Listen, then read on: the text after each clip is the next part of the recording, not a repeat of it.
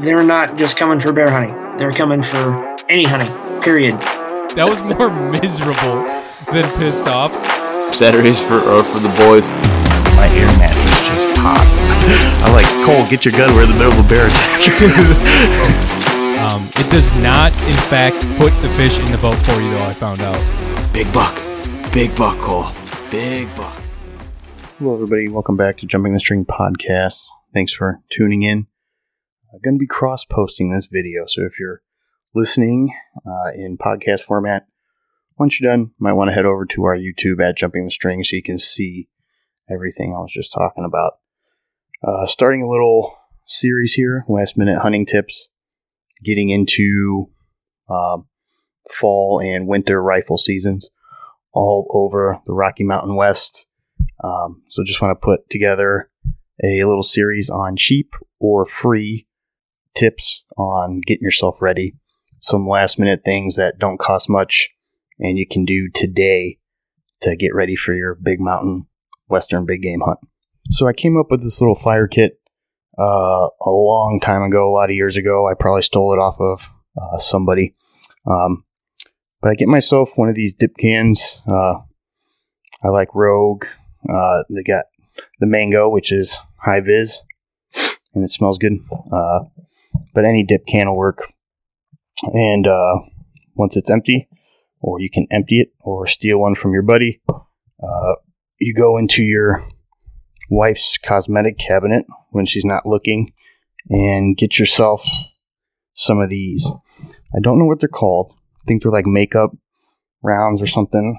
So you guys are on your own with that. But go in there, get yourself some of these. And what I like to do is coat them in Vaseline or paraffin wax. My favorite is to do a paraffin wax Vaseline lighter fluid mix.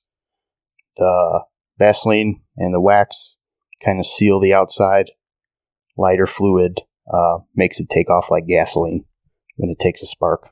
So that's a good way to get a really, really nice, quick fire starter.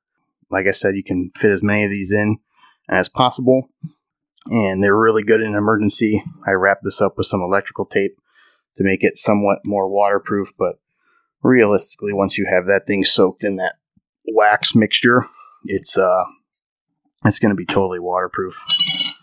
So in addition to that, I keep this little SOL fire striker starter thing. It make sure I don't catch that on fire. It just has a little flint wheel in it, kind of like a Bic lighter, but better. And very waterproof. No matter how wet that thing gets, it's always going to strike. You can also swap this out for a mini Bic. That would probably fit in here. I just prefer one of these. So seal that up. Just cram as many in there as you can. And then just take a little piece of electrical tape or duct tape. Seal this up. This electrical tape and duct tape is also going to be somewhat combustible and flammable, so in a pinch you can kind of wad this up and use it as well.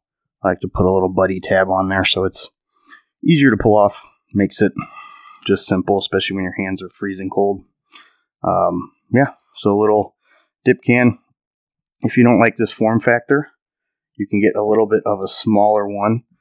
So this is a groove ring case. If you get a rubber wedding band, or like a pack of 10 of them or 2 of them or something, they come in these little metal containers. You can also buy these just like a 5-pack on Amazon for $10 or $8 if you want to make like a bunch of these for your family, or if you want to put a couple different ones in your card kits or something. So these are just cotton balls soaked in Vaseline. A little bit of tape over it to seal it up. A little bit smaller form factor if you don't like this form factor. Or if you have an actual dip can in your pocket, probably be quite annoying to constantly be reaching in your pocket and pulling out your fire starter kit. So recommend keeping this in your pocket or a bino harness, just so that it's always handy. And it doesn't have to be an emergency. Getting into camp late, not having to jack around with your fire is really nice. Open up one of these, strike it, have your fire take off. Makes it really, really nice. A couple other things. Stormproof matches are nice. These are the Yuko's, pretty common stormproof match. Weatherproof, lights under all conditions. Some of them even strike underwater. My favorite, though, is I found these at Walmart a couple years ago. I'm not sure what brand they are, but they're like twice the size of your standard stormproof match. These things are friggin' monsters. It's like a road flare. They're really nice to have. So get a handful of those. Have a couple different ways of starting fire. I also carry typically a Bic lighter, just a handy dandy Bic lighter. Not as weatherproof as some of these other solutions. If this does get wet, though, you'll lose your fluid, but your striker will still work. So you can still light one of your makeup patch thingies, whatever they're called. So, yeah, good, quick, cheap, easy solution. This is an Exotech case. It's a waterproof case, has a black cap on it, also floats. You don't need that. It's like $20, so it's pretty expensive for what it is, but I like it because it floats. So, but just a regular Bic in your pocket, or if you want to put it in a Ziploc bag, that works too. So some cheap, easy ways to make some simple fire kit solutions when you're soaking wet, freezing cold. I can't tell you how important it is to have some way of quickly making fire reliably. Whether you're trying to get dry, stay warm, both. Couldn't make it back to your shelter, got caught in a blizzard. You're going to be toast if you don't have a way to quickly get warm. So keep something like this on you when you're out in the backcountry. And hope you enjoyed this episode. Like I said, if you're listening on a podcast forum, head over to our YouTube so you can see everything.